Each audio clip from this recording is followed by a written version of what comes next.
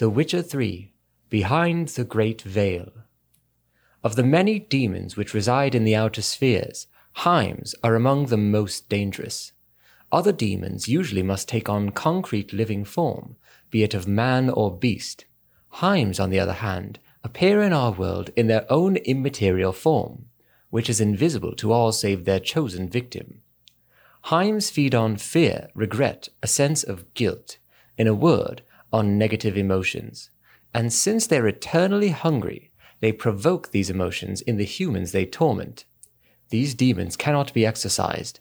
A man a Heim takes as a victim is lost and will inevitably succumb to madness, and then death.